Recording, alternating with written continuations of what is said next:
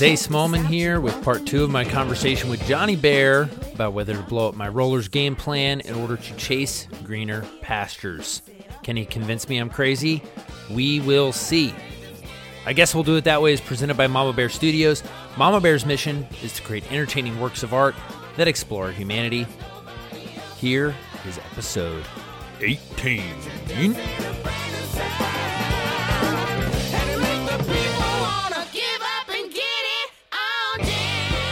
All right, we're back. And we're back. It's been forever. So just to catch everybody up, last week we were talking about, well, basically I gave John a challenge. I said, John, talk me out of this crazy-ass idea, bro. And did I? Not last week, which is why we're still here. Oh, no. You did not talk me out of it yet. I am still about to throw my future into a blender and just pour it all over the sidewalk. So I need you to basically, John, I need you to tell me that I don't have what it takes. That's what I'm asking you to do. TBH, I want you to tell me that. You don't have what it takes, kid. You're never but I gonna need make you it to in this believe it. town. I don't believe it.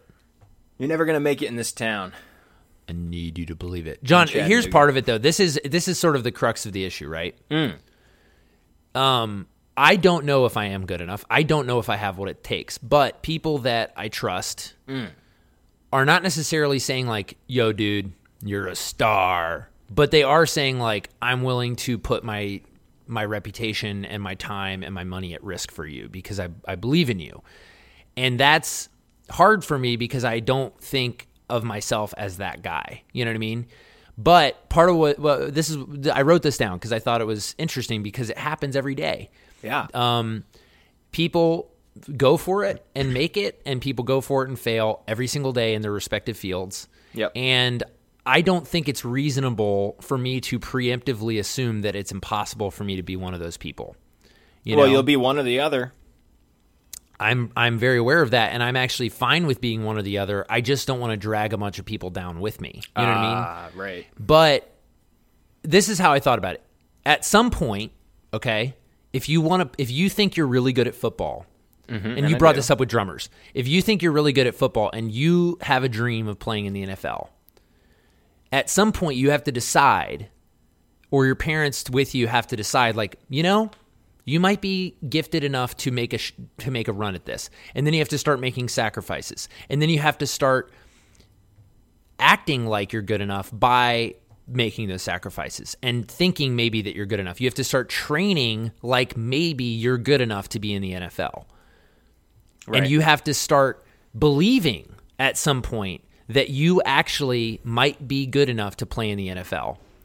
And you have to make that decision all the time because it's going to constantly require you to make sacrifices in other safer areas of your life until you either miss your window to get into the NFL or you make it.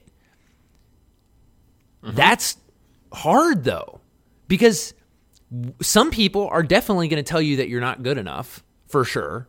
Yeah. And how do you trust the people who tell you that you are good enough?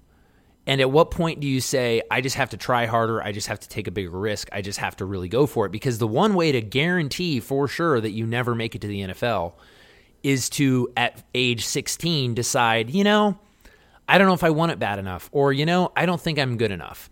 Like, yeah, that's how you're definitely not going to get there. Yeah. But how much are you willing to risk to try? There if you don't do it. And I know that's a cliche. Yeah, it's very much a cliche, but it's also very true. And it's very much like, I don't think of myself as someone who is quote unquote good enough to operate at like an exceptional level, to be in the top 1% of my field, or really the top 0.5% of my field. I don't think of myself as being that good. There are guys in the NFL who just know, I'm going to be a mediocre quarterback. But they're still like a top 40 quarterback in the world. Exactly. But I'm never going to be Drew Brees or Tom Brady or whoever. Yeah. I'm going to be good. I'm in the NFL, but I'm not going to win Super Bowls. Like, there's a guy out there who's making a ton of money, and maybe he's bummed about it, maybe he's thrilled about it, but that's his life, you know? Right. And I'm not necessarily even at the point where I'm asking myself, am I the next LeBron James? That's not the debate I'm having. Right. I'm asking myself, am I good enough to bet on myself? Yeah. Can I even hang? You know, I'll decide if I'm a master 30 years from now. Other people will decide that for me. But can I even hang? You know, like, can I operate at the level? Like, can I run? The nice thing about the NFL is, like, can you run the 40-yard dash in a certain amount of time? Can you play and score against the best players in the world? There's some objective standards there. The problem with movies is part of what's going to make me – part of the reason I want to maybe make the bigger movie is because if I make a milquetoast movie because I have to make a bunch of compromises – then that's a really damn good way to ensure that I just don't ever really get anywhere, you know? Well, okay. So and I got to, does that make sense? Like, I got to take some swings, but I got to put myself out there. Yes. You know? That's what is, and I got to decide if I can do that at a tiny budget. And that's what is starting to get real is like, are the things that I think make this movie different than every other movie that I sit around thinking, who the F decided that movie needed to exist because I'm bored out of my gosh damn mind. I don't want to make that movie. I want to make a movie that makes people be like, damn, that was good. Like when you watch something like High Fidelity and you're like, damn, that's sweet, and people love that movie. It's not that it made the most money in the world, and it's not that it's the greatest movie of all time, but like people fucking love that movie.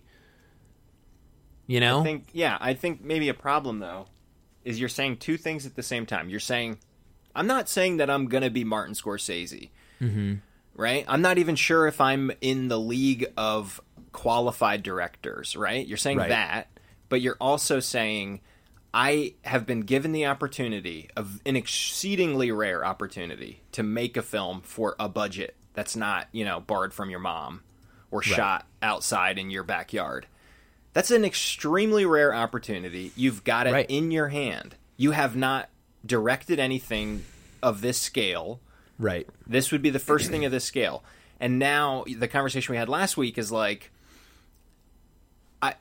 I want to do bigger and better, and part of me is like, you got to prove that you can do something, right? That guy has to go, he has to win, you know, state in Alabama before he can try out for the NFL. But, okay, I hear you, but also, John, here's part of the conundrum. Football is football. Mm-hmm. Movies, a micro-budget movie is a different game. Right. And there are people who excel at micro-budget filmmaking and actually do very badly at different kinds of filmmaking. Like, there's a whole movement called mumblecore. And, like, Joe Swanberg and Mark Duplass, all these guys, I don't think I've ever seen anything come out of that. I'm being very reductive. The truth is there's a lot – there's not even a real movement called mumblecore. It's just like an after-the-fact sort of label that people put on it. But, like – I'm just saying there are a lot of people who have made a lot of really great ultra-low budget movies, but I don't know that their work ever got better or their work ever became more fully realized once they had money, you know? Because their art form is making something out of nothing. I don't think that has ever been or probably will ever be my particular art form. I have a passion for not necessarily making giant action movies, but like all of my best ideas are kind of commercial, kind of bigger things. And at some point, I'm not going to make a career out of making tiny movies. But honestly, that's a different skill set. Mm-hmm. And so there is part of me that's like, if I want to make movies with real crews and like really, really, really well-trained professional actors and have the resources I need to make the decisions I want to make the way... And I want to give you this list of directorial debuts because I just think it's really interesting and it makes me question whether, not necessarily whether or not I can be any of these people, but there's no way that every single person on this list is a bona fide genius. I think almost all of them, with the exception of a few, worked their asses off and became really good. Right. And I am not a genius. I can say that with total confidence, but I can say that, to your point, I have an exceptional opportunity to make this movie at this budget, But I also am positioned, because of the work that I've been doing for the last several years, I am positioned, despite the fact that I haven't been a director of a movie like this, to make a reasonable case for why I should be given a bigger opportunity, in a way that, like, if I was a total, like, complete outsider to the system, I would kind of have to prove myself. But in a way, I've begun the process of proving myself by producing other people's stuff at this budget level already. Have I directed that stuff? No. But I have helped produce several movies that have been successful by those standards, and I've shown that I have good taste and that I can develop. You know what I mean? Yeah, but then writing... It is a different skill, but like... Writing and directing something from scratch, which is what you're proposing, is, of course, way different. It is very different, but that's also where it's like, okay, I'm trying to vet myself through this whole process. It's like, okay, cool, the script. People say the script is really good, okay? That doesn't mean it is. It just means that some people who I trust seem to think it's very good. And then when I communicate more of the vision, they get more excited about it. And so that's all I really have to go on. You know, and maybe I will make a short just to test the concept. But I just want to get to the point where I don't want to make excuses for myself, you know, because let me give you this list, dude. You're going to love this, okay? These are all, and here's the thing. These are from different time periods. There's a million, but they had X caveats. There's a million excuses for why I should aim lower or be safer. You know what I'm saying? Sure. But when I look at this list, I see a bunch of badasses who went for it, and they never had it easy, and it was never going to get easier to make an excellent movie than it was at this point. And they still, I mean, it was never going to get, does that make sense? Like, they took massive risks at the beginning of their careers. Mm-hmm. And part of what I'm saying is I'm willing to submit myself somewhat to the process that will be required to get to the next level. And if I fail at that, then you're right. Maybe I do need to take a step back and prove myself. But I haven't even tried. I haven't even gone to an NFL tryout yet. Mm-hmm. You know what I mean? And I kind of want to see how I stack up. But let's look at this. Okay, the Coen brothers. Have you seen the movie Blood Simple? Yes. Fantastic movie. That is their first feature. Mm-hmm. Wes Anderson, Bottle Rocket. Fantastic movie. And these movies are movies that I've seen not because I'm like, oh, I'm going to like go watch all of their work, even the shitty stuff. No, these are real movies that are worth watching today, years and years and years after they were made. Worth their stating, first movies. Because we talked about Bottle Rocket last time, but budget, $5 million, box office, $580,000. Yeah, exactly. But you know what? It was great, and it made a career for him. You know what I mean? Don't you think it probably has made a bajillion dollars since then? It very much has made its money back. Absolutely. Yeah, I'm sure. Yep. And that was a different, 100%. Because video was worth more back then. I mean, okay, Steven Soderbergh, Sex, Lies, and Videotape. That movie is a literal masterpiece. His very first movie. Cameron Crowe, Say Anything. Fantastic movie. Tarantino, Reservoir Dogs. Fantastic movie. David Lynch, Eraserhead. Fantastic movie. For a more recent... You don't like Eraserhead? No, I do. It's just... I've never heard it described as a fantastic movie. It's crazy as shit, but it's awesome. It's good. It's good. It is good. Sorry, I'm just saying it's not his best, but it's freaking good. It's nuts. All right. It's also so atypical of all the other movies you've mentioned so far. I know, but my point is there are no real good exceptions to this rule. Like, all of these people who I respect did their thing out of the gate. They didn't, like, do a different thing and then back into their thing. They did their thing right off the bat. But and I then would they be perfected shocked. the art form. You know what I mean? But hold up. For each of these guys, these people mentioned so far, there's going to be something behind each of these guys. They've written for television. They directed something. Like, this is not. Yeah, but that's what I'm saying is how different is that? Milwaukee. Yeah, but neither am I. I mean, I'm not saying that in an arrogant way. I'm just saying I'm not in a basement in Milwaukee either. I've been producing movies that are at Sundance. You know what I mean? Like, right. And again, I'm not saying that makes me qualified. I'm just saying it does mean that I don't need necessarily to assume that I'm a guy in a basement in Milwaukee. Right.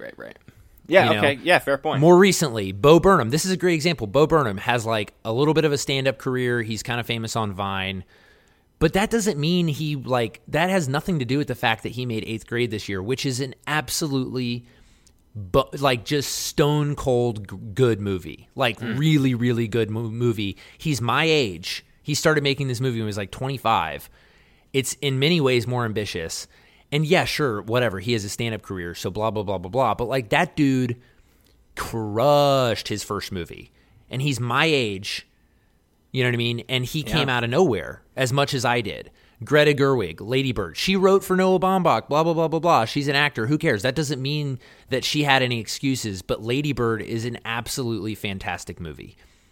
Damien Chazelle, Whiplash. Unbelievable movie. Jordan Peele, Get Out. Okay, sure, he had a ton of experience on Key and Peele, but still, Key and Peele was the first big thing he did, and Key and Peele, if you look at that as kind of his directorial debut, is some of the greatest sketch comedy ever created. Mm-hmm. Yeah. And that was his first real gig. Mm-hmm.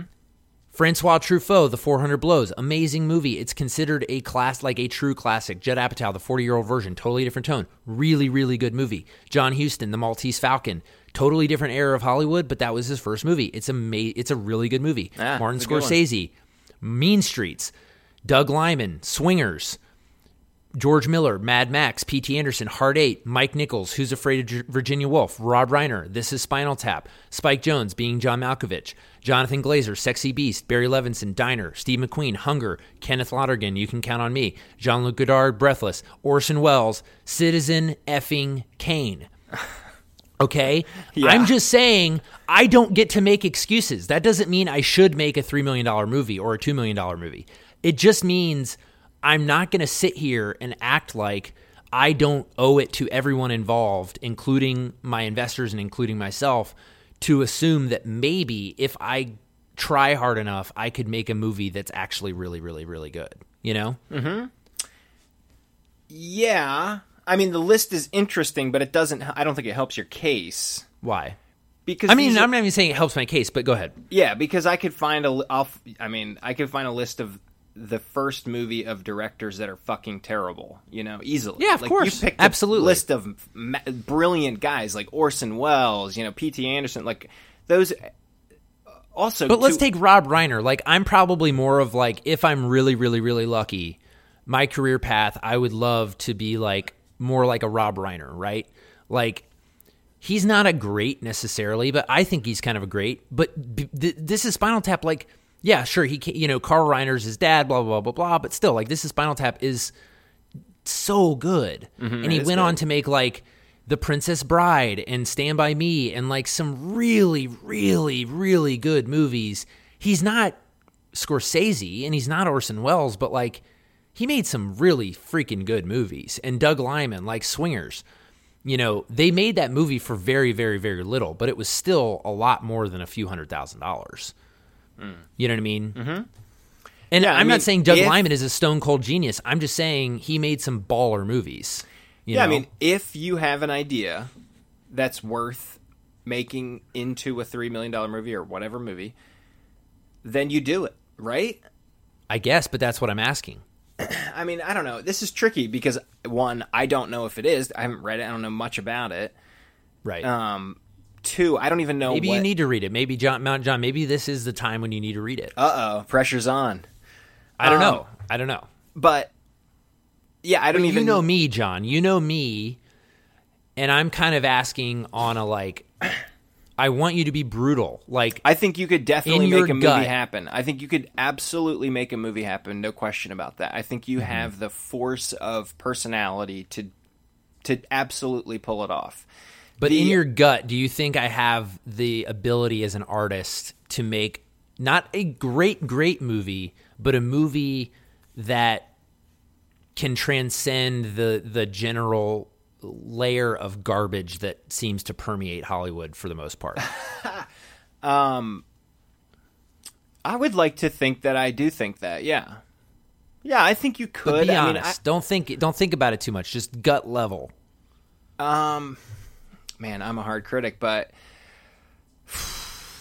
it's okay. I mean, John, I want you to challenge me. I don't really know. I mean, I think that you could direct something that would be good. I do. The only aspect that gives me pause, and it's really just because I haven't read anything that you've written. Mm-hmm. You know what I mean? So I don't know how you would write. You read The Sidekick. I did read the Psychic. That's true. Which was And an I like early the Psychic. draft. That's true. But this thing's totally different. I mean, I want to say yes. I'm going to say yes.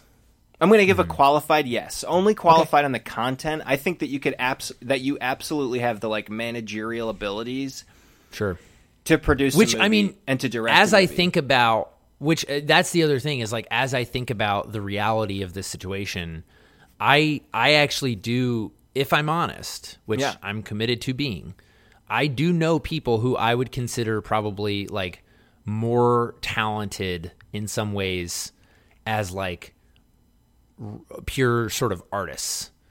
But the reality is that this field, and this is part of what I'm wondering, is like I do know that I think what I'm really questioning is my own artistic merit, because to your point, I don't have as many doubts about my ability to produce this movie. Right. Because I've done that, and I know that I'm around other people doing it, and it's a little bit more like I know that I have good taste, and I know that I can will things into existence because not That's because I have an right ego, on your but because I wheelhouse. have done it.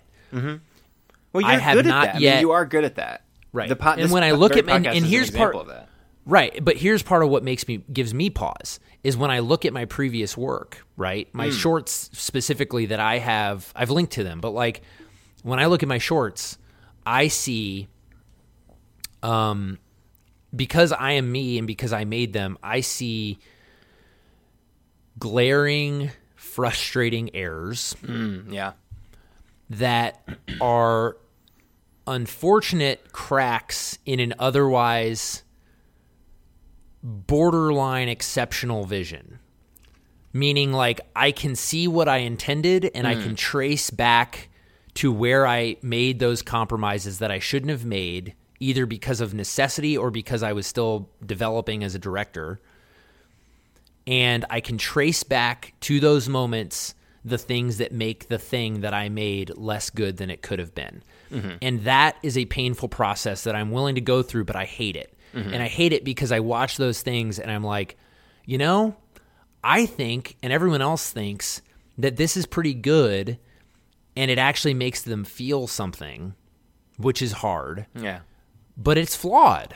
And I'm very afraid of that being the feeling I have with my first movie. Not because it won't be flawed. It will be flawed. But I don't want to that easily be able to spot bad decisions I made that significantly reduce the quality of the overall product. And I can do that with both of the shorts that I've made because I made them for virtually $0. Yeah. And that bums me out. Yeah, I mean, you're at the pivotal moment in your movie, and the boom mic drops and the sound cuts out because you hired your friend Larry to do it. Exactly. I don't want to hire my friend Larry as much as I love Larry. I want to hire the guy I want to hire the guy or gal in every position who's a beast. Because that's the only way great movies get made, is if every single person is operating at a really high level, you know? Right. And I can't do that. I can try. I can get close with a tiny budget. But there will be compromises. I guarantee there will be compromises that will be frustrating. Does that mean that the movie would not be worth making at that point? Absolutely not. Okay, so give me the odds in your mind of are there steps that let's say you decide tomorrow, like, you know what, I'm going to wait. I'm going to get a 10 times the size budget, right? Sure. And let's say you decide this tomorrow. Is there a process that begins where you go out and you start raising money, or you start producing things? What do you do? So the scary thing is that the very, very, very, very, very first thing I do is I have to give up my start date. You know, out of respect, if I was if I was a better but meaner producer, I would lie to everyone and I would tell them that we're making the movie in February, even though I knew that it might not happen. Right. But I don't work like that. You know, like, I respect the fact that these people are betting on me, and I don't want them saying no to gigs if I can't actually make this thing happen. Right. And that's why this deadline is important to me. But how will people react if you call up like the half a dozen or dozen people that you've contacted about this, about actually working on it? How do they respond? Well, here's the thing. I spent all day yesterday having those conversations with all of those people. Oh, there you go. And how did they respond? The universal consensus was, with the exception of one person, and I can kind of go into a little bit of detail about specifically what her reasoning was, because it's very good. But with the exception of one person, everyone said, yes, I think that's a better movie, what you're describing. Yes, I can tell you that, like, I don't need $1 zillion more, but I need X, Y, and Z to do what you think you want to do, and I want to do that version too. And yes, I think you are the person who could pull it off. That's been the consensus across the board.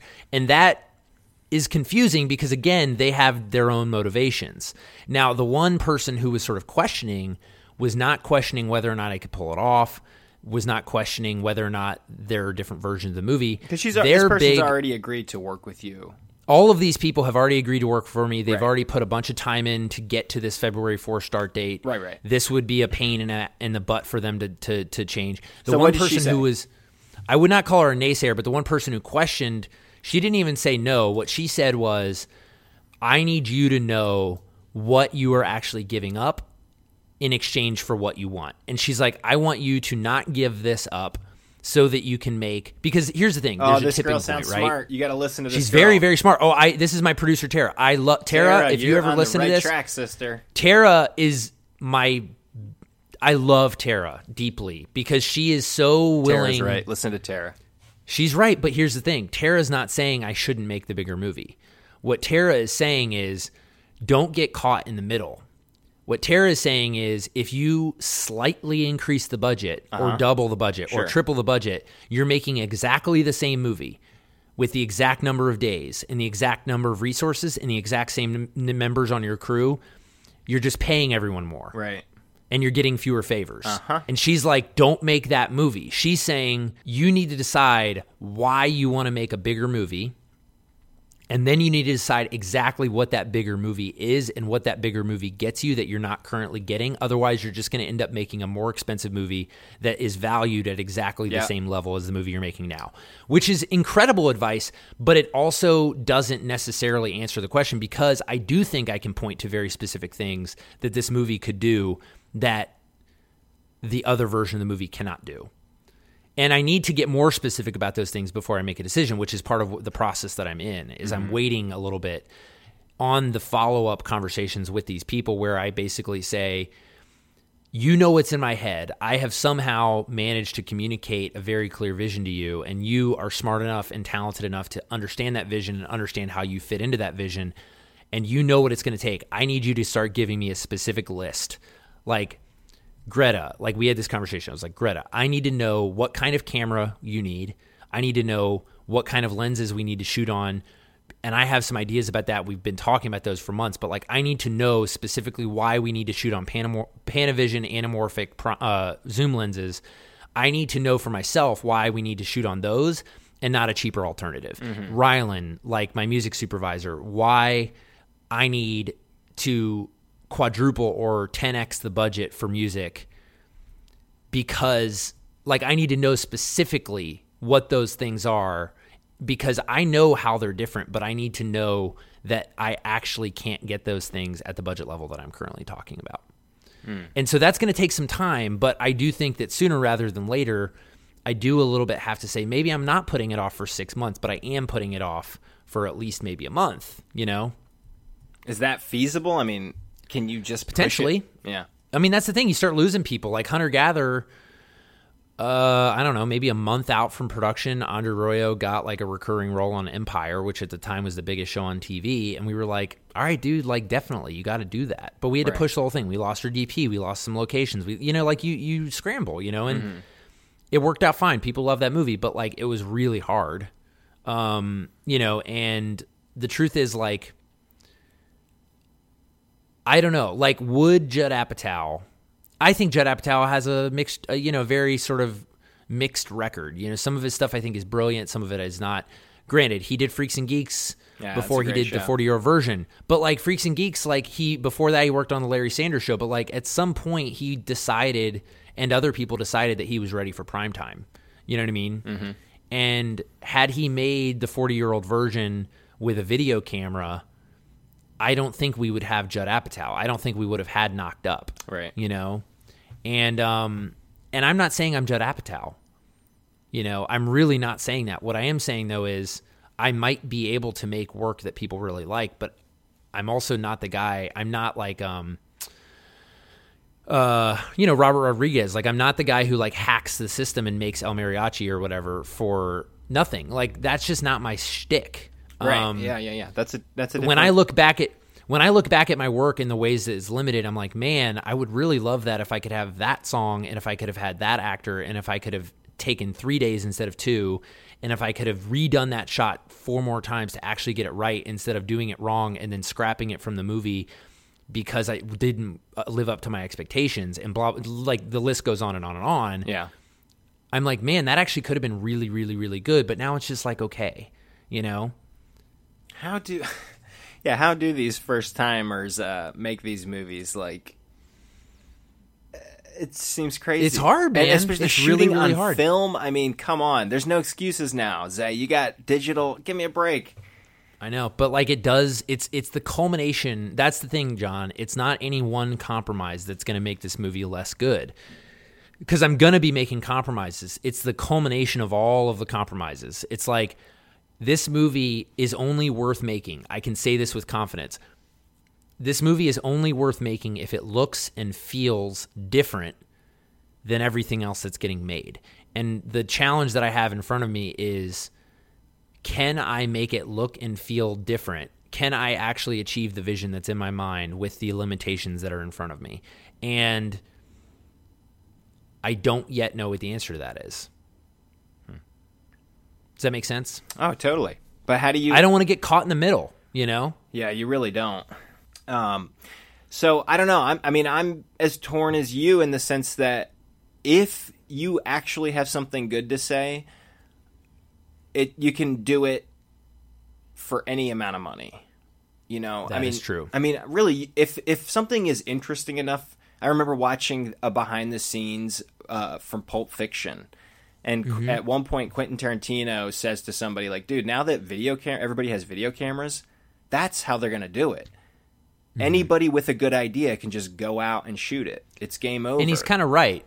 But also, though, how do you get out of... It's very much like trying to get to the moon. It's like, how do you actually get out of orbit, you know? And there are certain things that once there are 100 little decisions that I am going to make between now and when this movie is finalized. I take that back.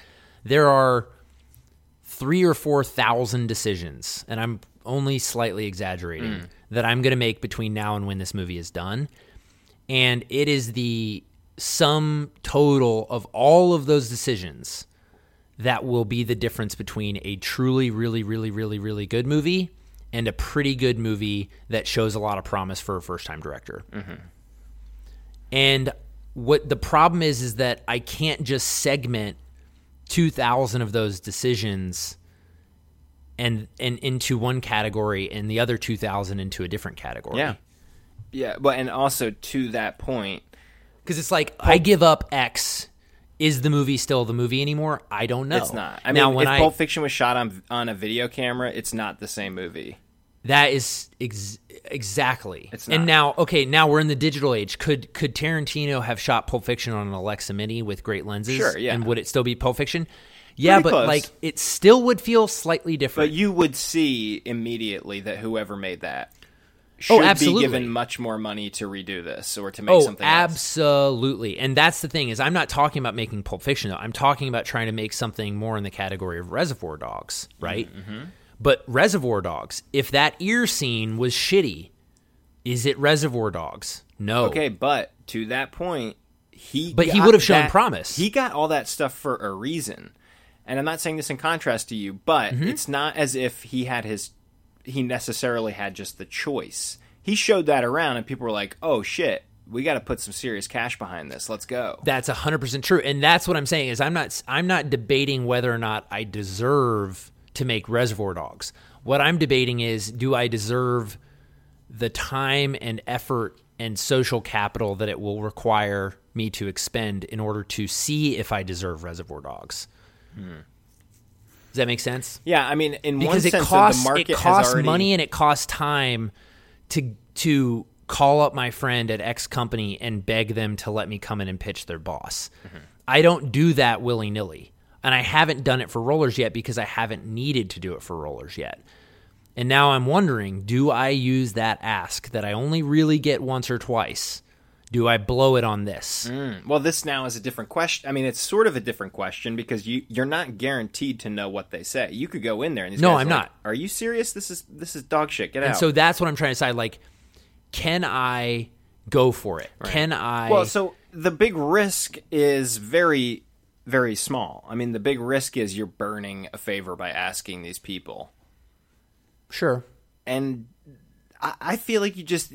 Either way, you do it, right? I mean, if you have this opportunity, you believe in this movie. Because they're just, I just don't want to underestimate how, to me, having a start date for my first movie is a major thing.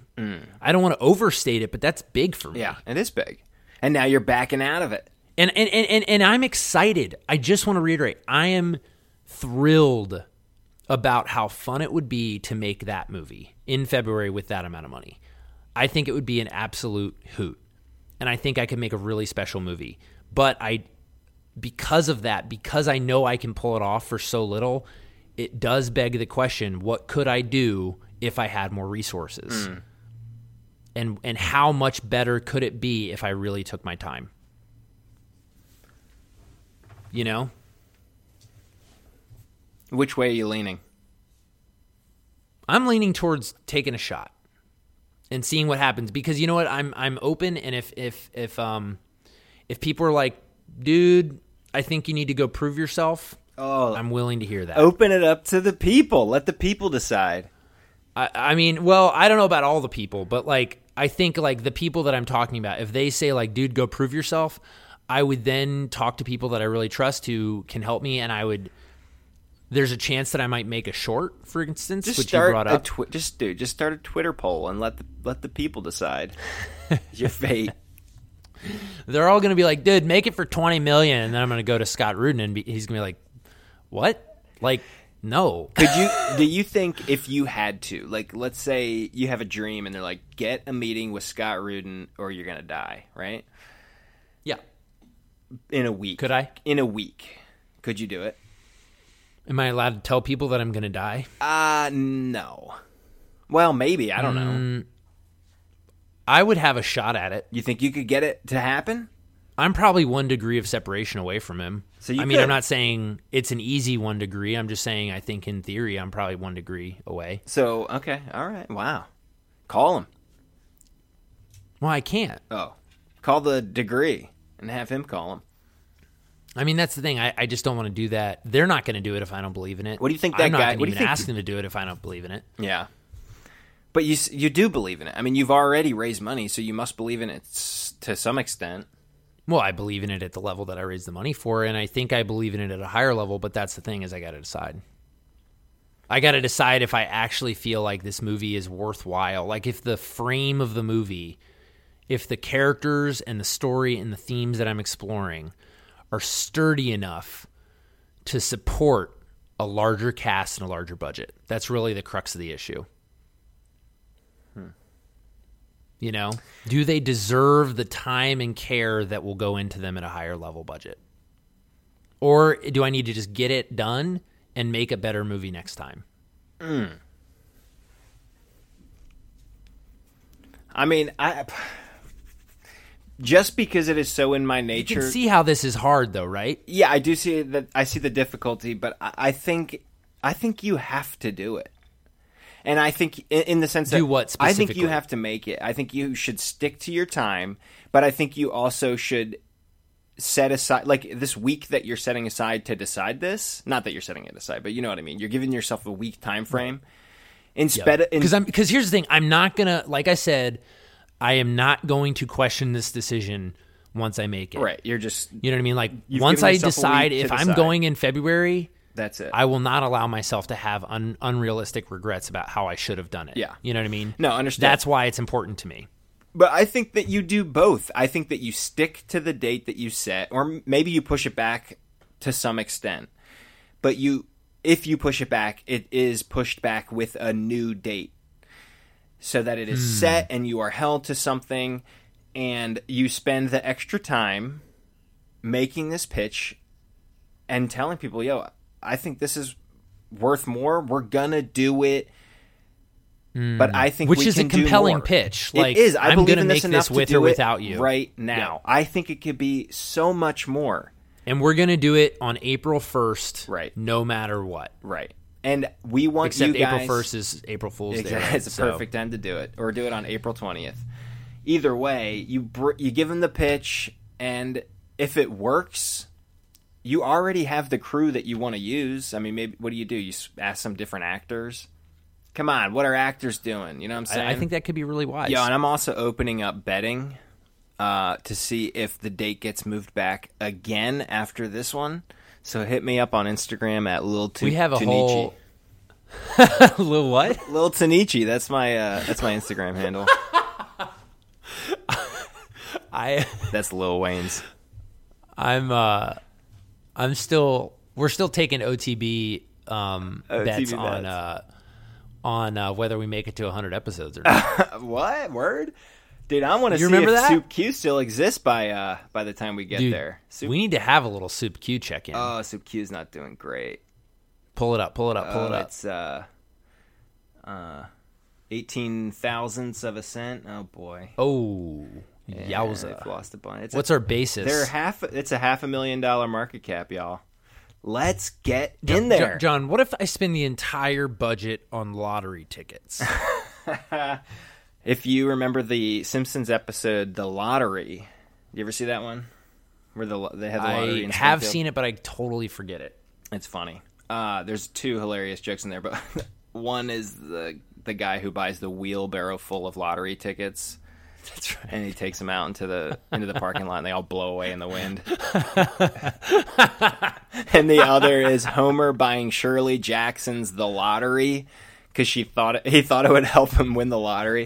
Which, by the way, Shirley Jackson's The Lottery. You ever read that? It is so good. The writing on The Simpsons is so fantastic. The Lottery by Shirley Jackson is a very short and very haunting story, and everybody should read it. She's a great. We're gonna get it up there on the show notes. That's wow! I'm looking it up right now. Yeah. Oh, heavens to Betsy! We got any other business to attend to? No, we got some mail, but should we hold off? It's all no. It's yeah, we should. It's all pretty. It's just sort of like feedback. Pretty it's bad. Not really like. Well. Oh, what's the worst feedback you got? Hit me. No. I'm going to read you a review that we got. Oh, no. No, this review, I'm fine with negative reviews, just for the record. Okay. Hit me. It's not even, what's confounding about this review is it isn't negative. Okay. It should be. I don't think. They haven't been listening. Yeah, I know. Exactly. Game personality, he gives us 3 stars. Jeez. A little disappointing. Really? I thought that was fine good. With oh boy, that's a lot of stars, man.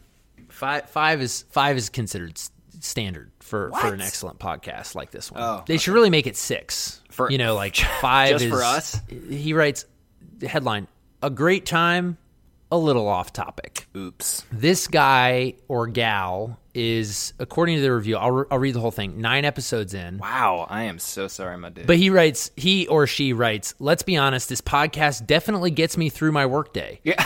That sounds like it's worth more than 3 stars to me. Also, you work 45 minutes? That's your entire workday? Yeah, exactly. It leaves me thinking about my own movies and what I'm wanting to create. The comedic banter and knowledge of movies these two have has left me many times laughing in a quiet office. Wait. That sounds like a 5-star review to me right there. It depends why and how he's laughing. The topic for the show is great. It just often gets off track, which is part of before you finish, dude. Okay. Soup Q. I just want to get back to that. Boy. My bad. I'm just kidding. That's a little diversion for you out there, buddy. Hey, buddy, screw you. Hey, have you ever seen the movie The Sandlot? John, we got to finish this.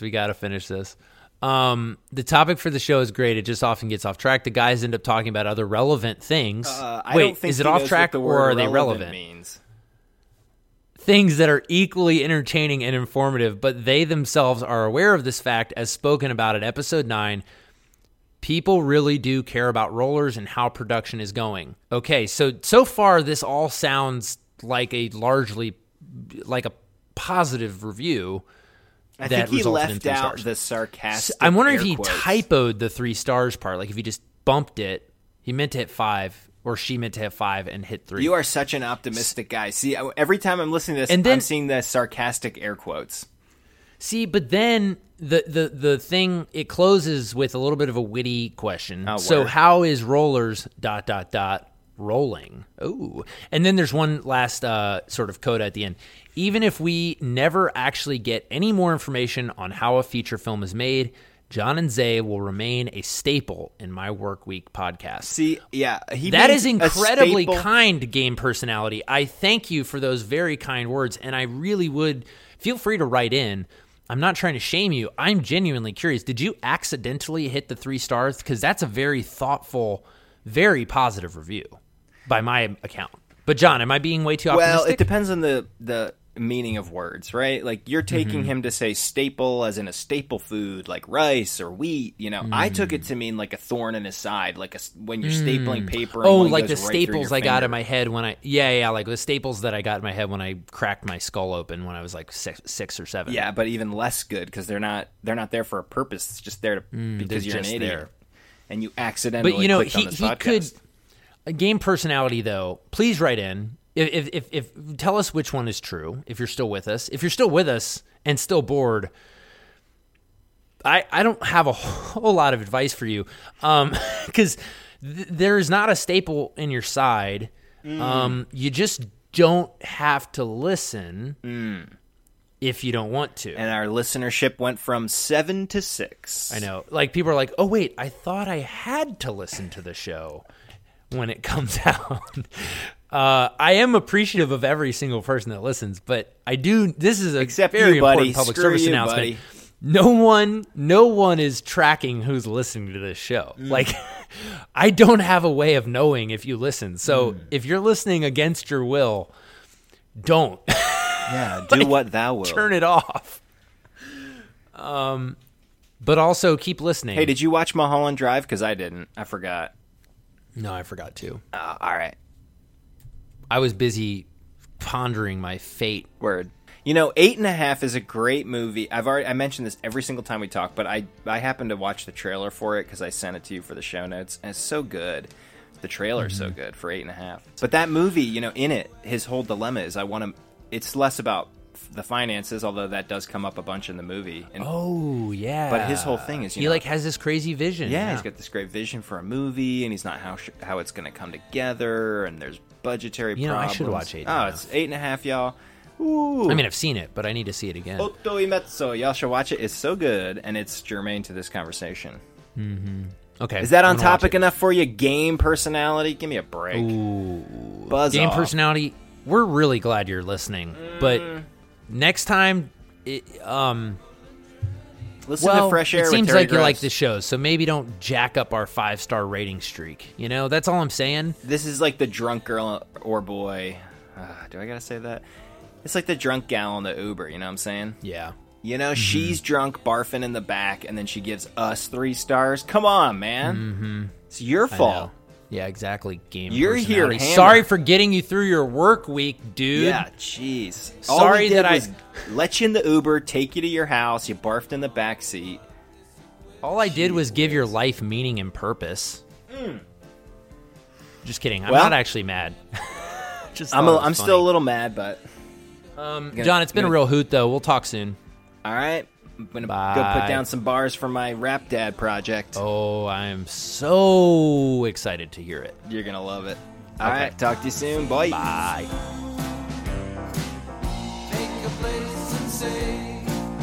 Well, there you have it, folks. It sounds like we have a plan involving me delaying the start date to see what happens. I don't know how I feel about that yet, but I'm going to keep processing it, and you better believe I will be back with more thoughts soon. Today's show was produced by moi, John Schimpf, executive producer. Intro music is The Get Down by Summer Dregs. Outro music is The Man From Nowhere by Tom Paulus and Max Bells. Cover art, as always, by Nate Giordano. This has been a production of Mama Bear Studios.